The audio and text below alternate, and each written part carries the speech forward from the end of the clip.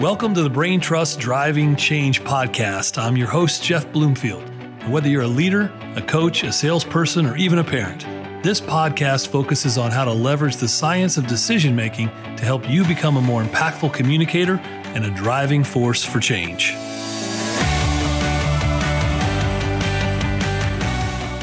Well, welcome back to the Driving Change podcast. I'm your host, Jeff Bloomfield. And boy, I will tell you, you guys know I say this a lot, that I'm excited about today's guest.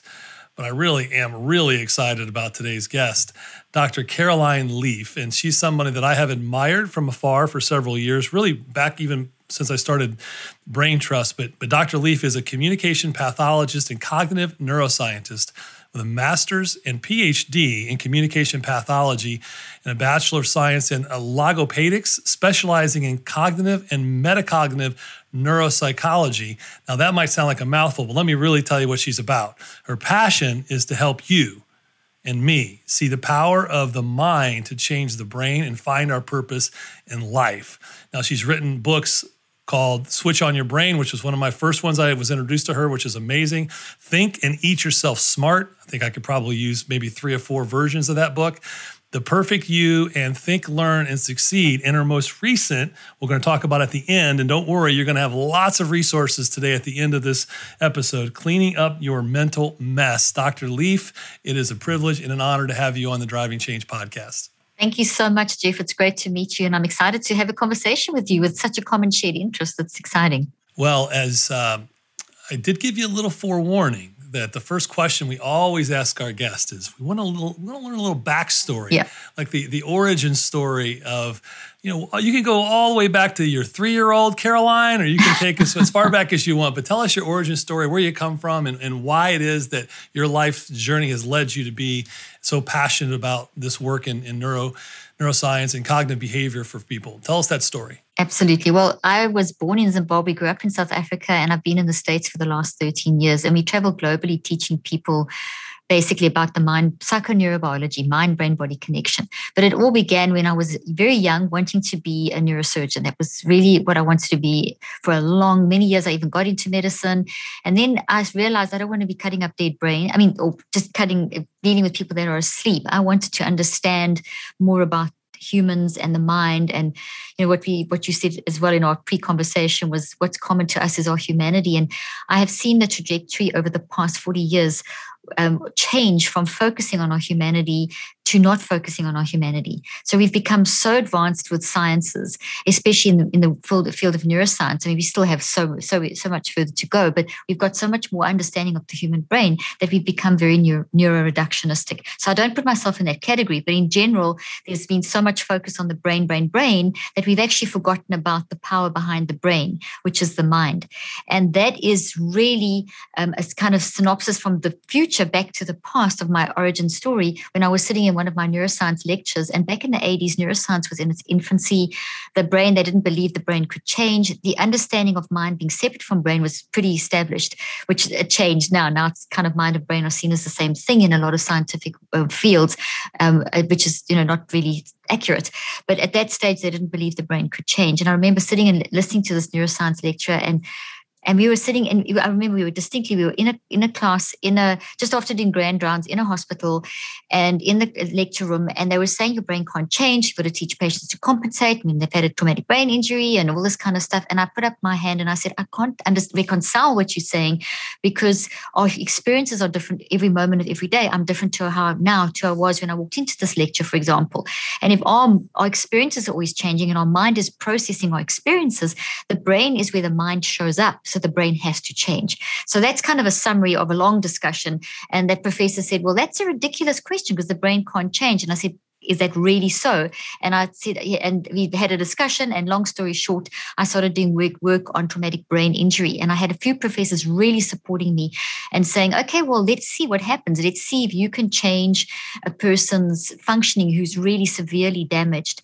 Then, we're talking. And I proceeded to show a 35 to 75% improvement in people that had been written off by neurologists as being a vegetable. And these people went back to university, they went back to educational competence, and beyond. Some of them even were really battling in the sort of areas like subjects like mathematics and ended up becoming math geniuses.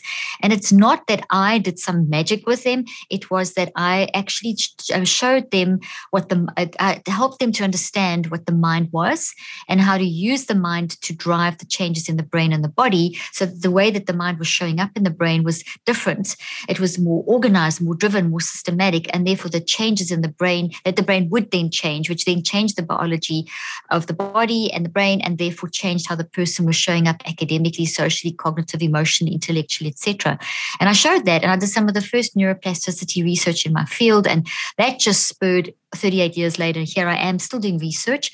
I spent many, many years in South Africa during the apartheid transition and post-apartheid era with Mandela and seeing all the damage prior to Mandela and all the post-damage. So I had a chance to work in education, in corporate, in medicine, in socially in the socially challenged environments like that, seeing the trauma, seeing the implications of racism and of all these different things that the very big and small traumas of life, looking at things like war trauma in Rwanda, that kind of thing. So I spent a lot of time in the field. I didn't bring people into a lab and simulate experiments.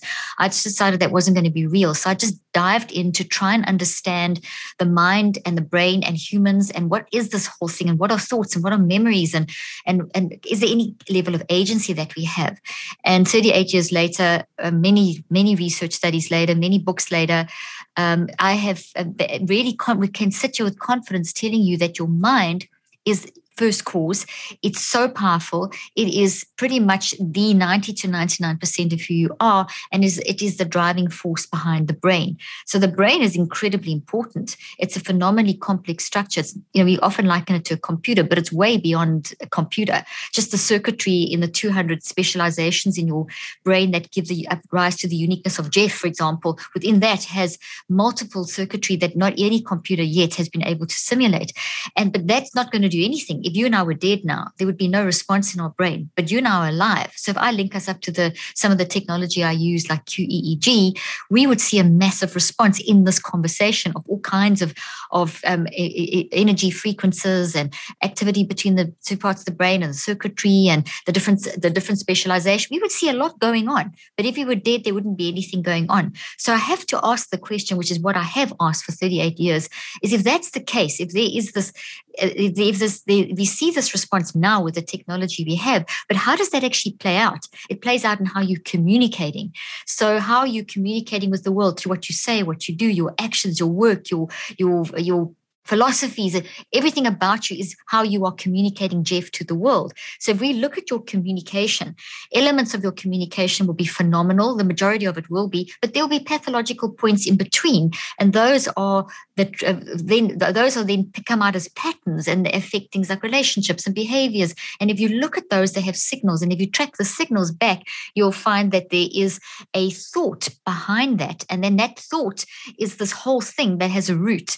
And when you actually go to the whole process of being a thought detective and go from your patterns and your signals, the patterns to the signals to the actual interpretation right down to the root, and you deconstruct this, you can find out why you have that and you can change it. And that was the work. That's kind of a big picture overview of what I've been trying to understand and help people do in a very clinical sense. I practiced for 25 years clinically with people with dementias and autism and severe learning disabilities and even cerebral palsy and traumatic brain injuries, traumatic encephalopathy, people with sports injuries, hectic traumas, life. And then as soon as I started adapting that down, thinking, hey, listen, I need this every day. I need this mind management every day. So adapting it down to be able to use all the time. And then in the classroom and in the corporate environment and with kids as young as 3. And we've got a mind. Our mind is predominant. And so before I dive into that, that's a big picture back end story, but it's kept me motivated. It still keeps my story going. My story is still not written, fully finished. I'm going to carry on researching the rest of my life because the more insight we have into the mind, the more we will be human, the more we will be humans that actually operate in love in the way we're supposed to. So long answer, Jeff, to your first question. No, it's great. It's brilliant. So all I can imagine is there's this very curious little girl growing up who has this insatiable curiosity about her, and she becomes a little bit obsessed with the mind as she gets into school and learning and goes on to college, and then starts to challenge the status quo and the thinking of the traditional people who, that's the problem, right? When we just look at status quo and think that's the only thing there is. So I'm just picturing this amazingly curious girl who turns into this amazingly curious young woman who then pursues this passion of challenging status quo. And why does it have to be the way everyone said it is? That doesn't make sense. And that curiosity has led you to being this amazing researcher and communicator and collaborator. And today, and let me see if I can simplify a concept. And I want you to correct me on this, because I love this idea that our body's full of organs. And one of those organs is the brain. The brain is simply an organ, but the mind is the energy source, not just consciousness, but it's the energy. It's almost like the power plant that then drives the energy that powers the organs. And we've thought of the mind and the brain a lot of times collectively as the same thing for a lot of years, a lot of researchers. And you're saying, no, the mind is energy.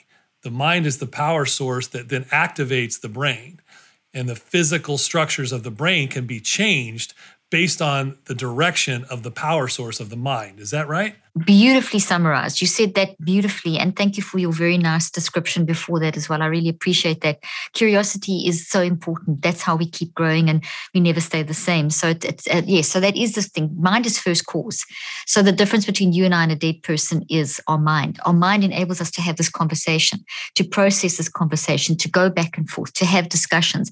As I'm talking and as you talking, all kinds of existing thought networks with their memories embedded, because a thought is made of memories. They're not the same thing. A thought is the big tree, the concept, and it's got all the memories, which are all the detail, emotions, and the data, and the interpretations, and the questions, and the choices, and all that stuff. That's inside the thought tree.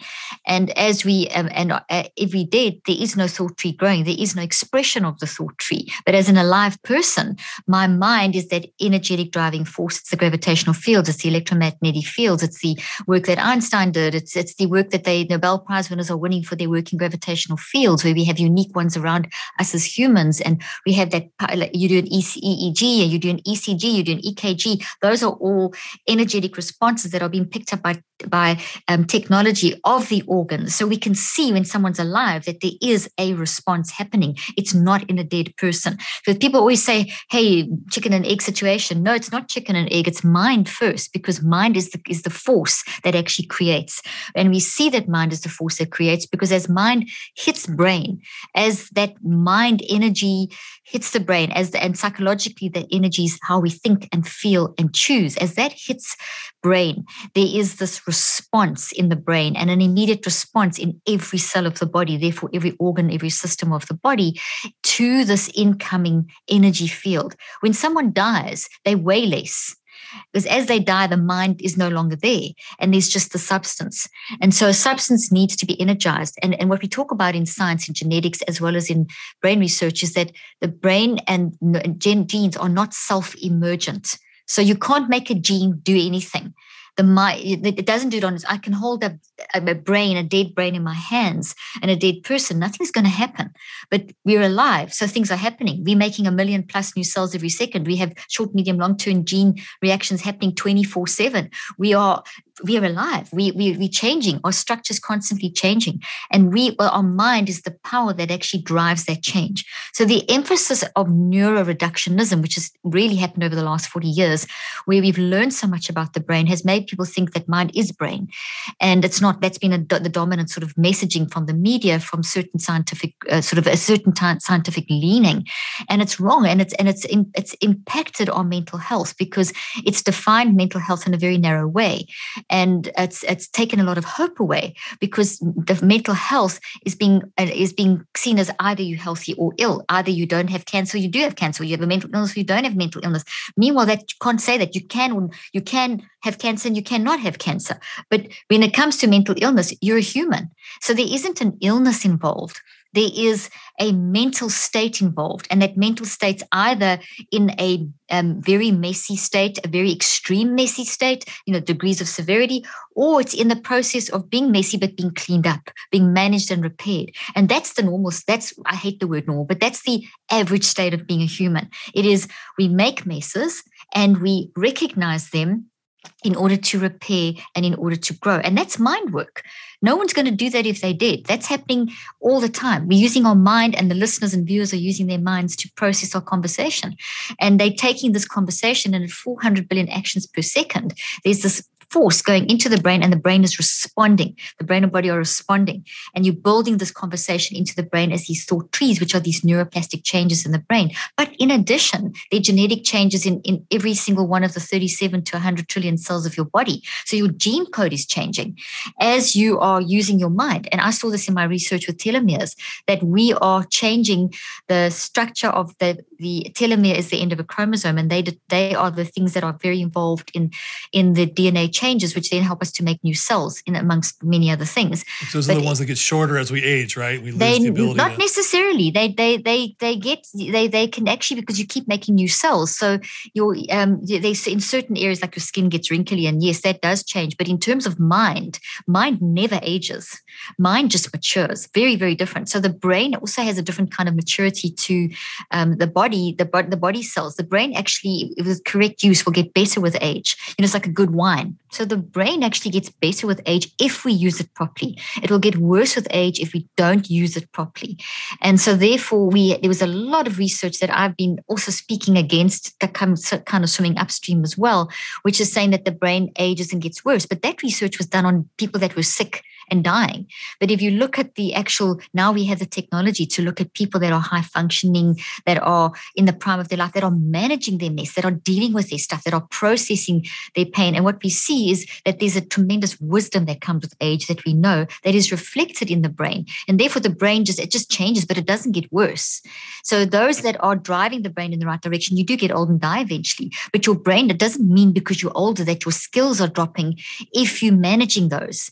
And that's the key. So it's very much a proactive thing from the age of infancy. We should be teaching our kids to understand the concept of mind management so that we're proactive in protecting the brain and the body. Because whatever we do with the mind is going to impact the brain and the body, because the mind shows up and uses the brain and the body to store, to express, and to communicate. So it's, as you experience something like this podcast, it's your mind, all the electromagnetics, etc., the physics side that take that energy. It's your psychological side that makes sense, the think, feel, choose, that is built into your brain as these thought trees that literally look like plants with roots. And this is a thought tree made of memories, like a tree is made of branches and roots. And that thing is changing the structure of your brain. And then this is how we show up. Now, that's a healthy version, but you also get, if you have an adverse experience, you're going to have a toxic version. So that the whole thing is distorted, whereas these proteins are folded correctly and the neurochemistry is correct and the electrical chemical balance is correct. It's all distorted because the experience is distorted. And we wired for love, we wired for optimism, we wired for survival. So anything that threatens that is not meant to be there. But we have allowance in our neurophysiology to make these mistakes as being like little experimenters, because we don't know what's coming up. We can't control people, events, or circumstances. Things happen, aka COVID, life, etc. But we can change how these play out. We don't have to keep these. These are very damaging to the brain and the body. They cause brain damage. They create a reaction in our body, in the immune system. The telomeres change. The telomeres being the ends of chromosomes, as we mentioned earlier on. So, but none of that's cast in stone, which is amazing. Our physical nature is not cast in stone. Now, having said that, we can have a toxic experience. We process it, the toxic energy waves, the toxic interpretation. We build this toxic version in our brain that impacts our entire body, all 37 to 100 trillion cells of our brain and our body. And we have this toxic reaction. So it affects maybe our heart or cardiovascular system, immune system, whatever. It's different in every person. But that isn't the end state or the end of the story. You can recognize that because your brain, mind, and body, or psychoneurophysiology, is going to tell you a story. It's going to say, hey, your survival is threatened. Exactly like when we have the COVID virus or something like that, your immune system starts fighting it. Your entire mind, brain, and body, your psychoneurophysiology is all designed to protect. So therefore, it immediately starts fighting back. And the reason we know it's fighting back is because it gives us signals. And those signals are there as warning signals, as clues for us to become thought detectives, to go and say, oh gosh, this is not who I am. I'm wired for love. At my core, my identity is amazing. I can do something that no one else can do. I'm there to give to the world and to make the world a better place. But this has happened and I'm not doing that. My communication has become pathological. My relationships are not functioning as well. I've got this constant sense of depression that's weighing me down. You can't have depression, but it's an emotional warning signal that you're flat and you can't function and you're battling to get out of bed or whatever. Your behaviors have changed, your perspective, whatever. There's a whole gamut of stuff that we can describe as signals, and we can break that down into a more logical pattern in a moment. But the point is that when you've gone through something and you haven't processed it, when you go through something, it makes a mental mess, it makes a brain mess, it makes a body mess. So therefore, your mind, brain, and body say, hey, signals, pay attention, be a detective and find out why. So we need to go from the pattern to the signal to the interpretation to the root. And we need to deconstruct and reconstruct, embrace, process, and reconceptualize to get this to become this. Now, it doesn't mean the story has gone away. Whatever has happened to you has happened to you, but your story doesn't have to become your destiny. So therefore, your story can't change, but how you manage your story can change, how you manage that pain. And that's the process that is mind driven. Yeah, that's brilliant. Let me ask this, because again, I'm a visual processor and I love this idea of the thought tree and this whole analogy. And I think about a person's life experiences from the time they're in the womb until where they are today. And every single one of their experiences kind of builds upon it and it becomes part of their own narrative, their own belief. And lots of trees in the brain. Lots of trees, right. Yeah. So it becomes part of their own narrative that they tell themselves, which become part of their beliefs, which become embedded into the fuel in the soil of their mind, so that then when they have a new experience, the soil of their mind, and maybe it's driven by fear. Maybe the nutrients in their soil are fear-based, so they tend to push up toxic thought trees. Whereas someone who's worked through that, their soil is one of love and positivity and empathy and fill in the blank. So no matter what they experience, they've trained themselves to push a thought tree up that's going to be healthy, which is going to push out positivity, which is going to push out more love and healing. It's like that, but you can't just replace one with the other. That will work. What you said is a beautiful description. But that will work only if this is deconstructed and reconstructed. So energy is never lost. Those are some of the basic physics laws. Energy is always transferred. So energy is keeping this alive. And it's an energy connected to the pain. And this is volcanic in nature. Like volcanoes will stay alive until the source is eliminated. And when they burn out, then the volcano will go, the lava will pour out, it will cool down, and the soil becomes very enriched. So the field that grows over the volcano area is much, much healthier than it was before. Incredible minerals in the soil. And that's why people make makeup products. And you see huge, like in Iceland, which is all volcanoes, they have the most phenomenal green fields and incredible vegetation and so on like that. That's what happens. That's kind of another saying what you're saying and taking another analogy. If, however, we just think, okay, that's the bad thought, let me just replace it with a positive one. So that would be using affirmations incorrectly or prayers incorrectly, where you're just thinking, okay, I'm not going to deal with this. I know it's there. I know there's some sort of a root. You may even have quite good insight into the root. But what I'm going to do is just drown this out with a statement or a prayer or a comment, or that's putting a Band-Aid on a bullet wound. Or it's just chopping the head off the weed where it is temporarily dealt with, but the roots are still there, so the weed will grow back.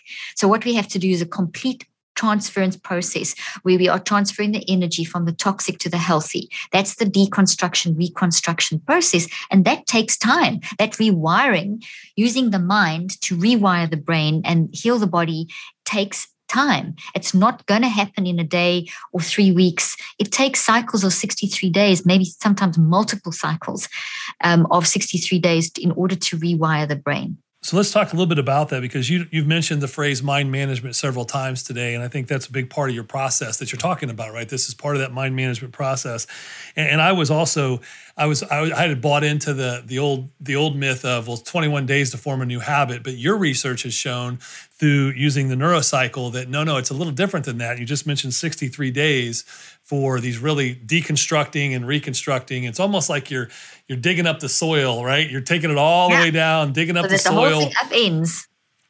Pulling the roots up, but not just that, but you're deconstructing to what's in the soil. Mm-hmm. And if you find out that it turns out that the nutrients in your soil were fear, then this process, this neurocycle, will allow you to figure that out so that you can kind of put in some fresh topsoil with something better. Is that what this is?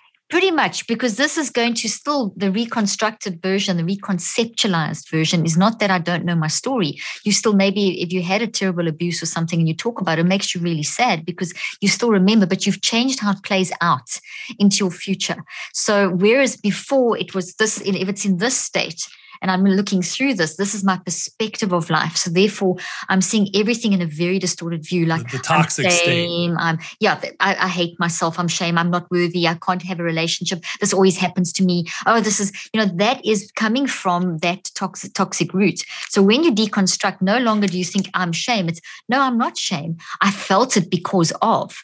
I felt the depression because of, but you can't have shame. You can't be shame. You can't be depression. You can't be anxiety. You can't have a clinical diagnosis, even though that's the language that's used, because anxiety isn't like cancer. Cancer isn't it. Diabetes isn't it. You can have them. You can't have depression. You experience it as a warning signal. Very different. It's a warning signal. It's a response. It's hugely important because it's your non-conscious mind telling your conscious mind through your subconscious mind that there is something that is very disruptive in your psychoneurobiology, that if you don't pay attention, it's going to start exploding. And then that explosion is going to affect everything, because when you're exploding, your emotions are completely out of control. So you're going to respond in ways that you don't want to. So your communication is pathological. And in that case, that makes things worse. And if you don't deal with it, it just gets worse and worse and worse. And you travel down the severity scale, and then people start giving you worse and worse and worse labels and worse drugs. But at the core, you're amazing and life's happened, and that's why you're responding. And what we have to do is unpack why that's happening and then help to reconstruct. And that's hard work. And yes, the 21 days is a myth. It was a myth. I talk about it in my book. It was a surgeon years ago in the 60s that spoke about sort of cycles of 3 weeks for healing. Now, there is a valid biological base that 3 weeks, it seems to take, like, for example, if you get a blister, it takes around about 3 weeks for the immune system to work with the body to produce the stem cells to heal the blister. And the more severe the damage to the brain and the body physically, the more of these cycles you need. So let's say that you've had a major cancer surgery or something, and that's obviously kind of major. 3 weeks won't be enough for your body to heal. You're going to need maybe 20 lots of 3 weeks or something like that. So the concept of 3 weeks does a certain level of work, but it doesn't take you through the completion process. So I wanted to see, well, how do we get to the point where we start having these changes in our behavior? Like I told with my patients earlier on, how do I get someone who had a traumatic brain injury, couldn't even function on a second grade level, and they were in 12th grade? How do you get them back to that level and beyond? And how do you get someone who's in so much trauma from an abuse, whatever? How do you get them to that point? What do you do? What are the cycles of time involved? So what I found was that in 21 days, if you deliberately and intentionally and work on this, where you're using your conscious veto power, where you're tapping into the non-conscious, which is different to the conscious, and we can define those in a moment, so we don't talk about too many things at the same time. But if you deliberately and intentionally are going to focus on, okay, this is the pattern. The pattern is X, Y, and Z, not functioning like you used to. What is the pathology? What is your communication pathology? In other words, what are you saying? What are you doing? What are you feeling? What are your perspectives? What is the pattern that is playing out in your overall relationships? And there's always going to be multiple. Generally, we'll think of 3 or 4 in one shot. As I'm saying this, people will think of 3 or 4, maybe more. But then you take of those, you say, okay, which is the most dominant that's stopping me achieving what I know I can contribute, all the goals and visions and whatever. And then from there, you take the most dominant pattern and you start saying, okay, now let's unpack that pattern and start seeing what are the signals of that pattern. And then from the signals, you then tune in, because these signals are coming from this. From the signals, you can then dig into what is your interpretation? What is the data here? What are you thinking, feeling, and choosing? What are the emotions? How are you seeing yourself? How are you seeing your vision of this thing? Which then takes you to the tree trunk, which is what distorted thinking process happened. That I produce this as a coping mechanism. It's not sustaining me, it's actually affecting me. But where did it come from? And then you get to the roots. That process is going to take daily work of about 15 to 45 minutes for about 21 days, around about 3 weeks. So that's kind of the initial healing of the blister. It's the finding of the basic thing, and it's starting to get to this level of deep intuitive thinking, and that creates all this connection in the brain. And as you're doing these the steps of the neurocycle to do all of this that I've just described, you are forcing your brain into a very high level of functioning, because at the same time as dealing with this toxicity, you're drawing on the wisdom, the wise mind, the optimism bias, you're aligning all the psychoneurobiology to the point where resilience is increasing. So you may be crying, screaming, shouting, more depressed, more anxious, but it's different because it's a pain that is coming from the work that you're doing. It's like if the hot lava pours out, it's still hot. It's not cold yet. So in the heat, it can get worse and can burn out fields and can burn. So you're starting to reveal the pain. And so in that first sort of 21 days, you are getting a deep revelation of almost getting worse, but it's progress. It may feel like you're going backwards, but you're going forwards. Because if you see the reason for your pain, that's a shock. And depending on how suppressed, how much you've denied, how much you've done just to cope, there's no judgment here. There's no guilt. There's no, you did something wrong. If you've been traumatized as a child, you did nothing wrong. If you've been hurt in a marriage, or if you've been hurt at work, or you've been experiencing any kind of war trauma, and you are manifesting these pathologies in your life, that is not your fault. That is not who you are. How you are showing up is a manifestation of what has happened. And therefore, you kind of need to step back into your wise mind, which we can all do if we know how to, and then analyze it in this way that I'm saying. So 21 days is kind of the point at which you'll realize, okay, this is my pattern. I'm starting to see the detail. I'm starting to see part of the roots. The deeper and more complex the trauma and the longer it's been there, the more it won't be as clear. So you're not going to see all the roots. You'll see, okay, that part's sticking out of the ground. That part's still underneath. If you see there's a bit of tape over this over here, that part's still not been revealed, but maybe this part's been revealed. And then you start reconceptualizing that, and it's a little green tree that you build. So it's not big, it's just a little one. But that the green is healthy. So I know the pain. I know that I'm not depression, or I'm not anxiety, or I'm not this, or I'm not that, or I'm not my behaviors. Those were signals of, I know that I did that because of, and that's on how I wanted to play out. I want to see this differently. I want to be able to sustain a relationship. I want to have my creativity back again. I want to believe that there's a future, whatever it may be, whatever that looks like. But it's tiny. And that tiny has got to compete with something you spoke about earlier on when you were summarizing what I had said, is that there's trillions of thought trees with billions of memories inside of it, because one thought tree can have thousands of memories, and you've been building these since a certain point in the womb. So there's a lot. So this has got to compete with a lot of other thoughts. I mean, you can't even see it in this if you put it inside there. So in order for this to compete with this, I have to stabilize this and I have to grow it. So that's what I wanted to find. How do you do that? Because we saw what we call gamma peaks in the brain at this day 21. And we saw, and a gamma peak is where learning takes place. When there's stabilized neuroplasticity happening. So when you build something new and it's looks like it's going to stay there, we see what we would call a lot of gamma activity in the brain across the left and the right side. Not just gamma, you'll get all the others as well, but you'll see these peaks of gamma, which is evidence for us that there's a frequency shift that means that and it's associated with very strong neuroplastic changes. Let me quickly give you an example of what this looks like in terms of not strong. So if you listen to this podcast, a listener, and they don't do anything else with this podcast, most of the couple of thousand roots that I'm giving you, data and your couple of thousand interpretations, because the roots are always the source, what you're hearing with experience, and the branches are always your interpretation of based on your existing memories. If you don't do anything with this, within 24 to 48 hours, most of what I'm saying and you and I discussing is going to be gone. And you're going to know, oh, there's something about trees and whatever. You'll remember something. And there's some work. But if you take the time to actually learn what this is, re-listen, get the material, do the stuff, you will then be pouring more energy into this and you will grow it into something that's sustainable. So what I found that to get a gamma peak, you need these 63 days. Within 24 to 48 hours, we don't get gamma peaks. If you don't get gamma peaks, it's going to go. It's not that little thing that you've grown, that dendrite that you've grown that's made of thousands of proteins and vibrations and chemicals is going to just go away and transfer into heat energy. So 21 days enables us to do this basic conversion, but now this has got to compete. We want this to actually impact us so that when we're in that next relationship, you don't sort of what sabotage the relationship because you hate yourself.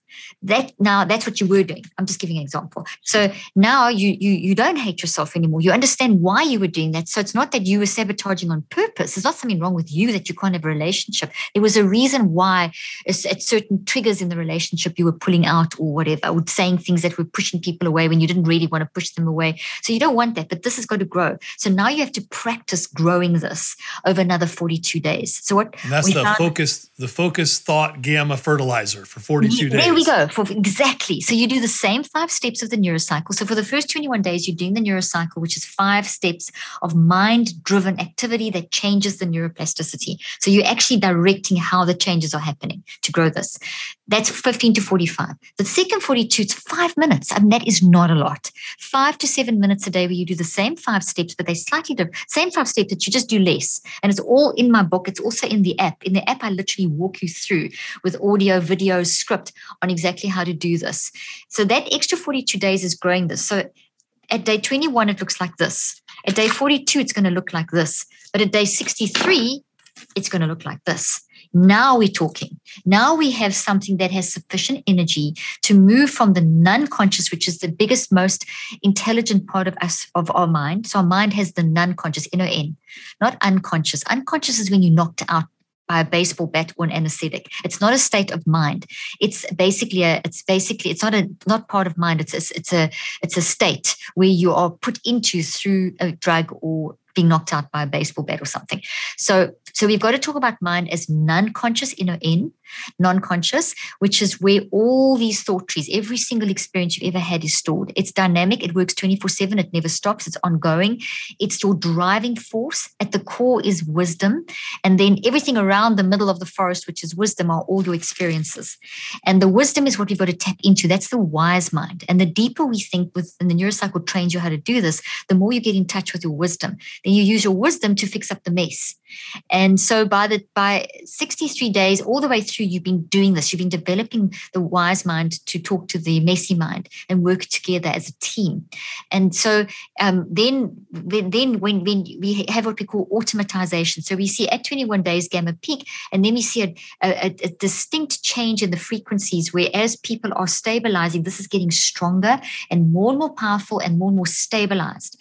So when it's stable, now you are doing it without thinking, but you actually are thinking. It's your non-conscious mind is pushing it into your conscious mind, and you can now automatically draw on that. But it doesn't mean that it's a stupid memory. Automatic almost implies robotic. It's phenomenally intelligent. It's just that It's slipped into that quantum state that you don't need to consciously manipulate it anymore, which you did in the initial state. The initial 21 days is very much manipulating in a good sense until you get to this point. And that's kind of that we're in the flow state then, right? We're unconsciously competent. We've created that behavior there. Yeah. Exactly. Exactly. So think of learning to drive. Jeff, this is just a super quick example. Think of learning to drive. At first, it's like, and you've taught your kids to drive. We've got 4 kids. When we were teaching them to drive, they're all adults now. You're thinking everything is like you stall the car. It's everything. It's too much. Then suddenly you can drive. And every time you get in the car now, you just get in you drive. Yeah, but it doesn't mean that it's not a very intelligent action. It is, because the driving experience today is different to yesterday. You've got new roads, new people on the road. So you are drawing on this. And as you're drawing on this established one. Before you learned to drive, you didn't have this. But now you've got this. Right. You see, that's the principle. That's that healthy, successful neural pathways that have been created with that. Exactly. And if it's a toxic version, that drives the toxic habits. If we don't deal with that and we keep growing this can also get enormous. And that can drive us. And then that drives you into, and using the metaphor, that'll cause you to drive into the ditch. Exactly. Totally. And then you crash. Well, in honor of your time, I do want to have you back on, but before we go today, I want to give people direct resources, and we're going to have you back on because I got so many other topics we need to talk about. Wonderful. I've got a lot we've got to unpack here. But so I want people to go to drleaf.com. That's the best website, and you can get a lot of resources there. Her most recent book, Cleaning Up Your Mental Mess. Go check that out. She gets a lot of examples on here. There's the picture, beautiful. And the Neurocycle has an app, and you can go onto the App Store, Google Play, iTunes, get the app, and it actually gives you these exercises on how to do exactly what Dr. Leaf was just talking about. I feel like we just scratched the very top of the surface of what we can accomplish on this show together. So if you would honor us to come back again, I'll have Jenny reschedule some time, and I really have a lot more to talk to you about, but you're doing amazing work. I told you that I would honor your time today to get you to your next episode that you're going to record. Thank you very much for being on the Driving Change podcast. And I can't wait to see what our folks are going to do with some of this. And we'll have you back on to go in even deeper on all of these subjects. So thank you for being on. Thank you so much. No, thank you, Jeff. And I just want to encourage people that we showed with our research, most recent clinical trials that I put into this book, that when you do this, this is not just, this is based on research. Everything I'm telling you is based on scientific research. We showed that our patients and our subjects would have an 81% increased ability to manage their mind using the system. And if you're managing your mind 81% more efficiently, that means if something happens to you during the course of a day or a trauma pattern is starting to manifest, you are 81% more able to manage that. Therefore, that overwhelm, that burnout, that feeling I just can't cope, I don't want to live, that goes away. You then have a way of moving forward. And, that's what helps people achieve their goals and be human. And operate in purpose, right? That's the key. Exactly. Thank you so much for having me on. Well, we're going to get into this more. So thank you. Thank you for coming on. Thank you.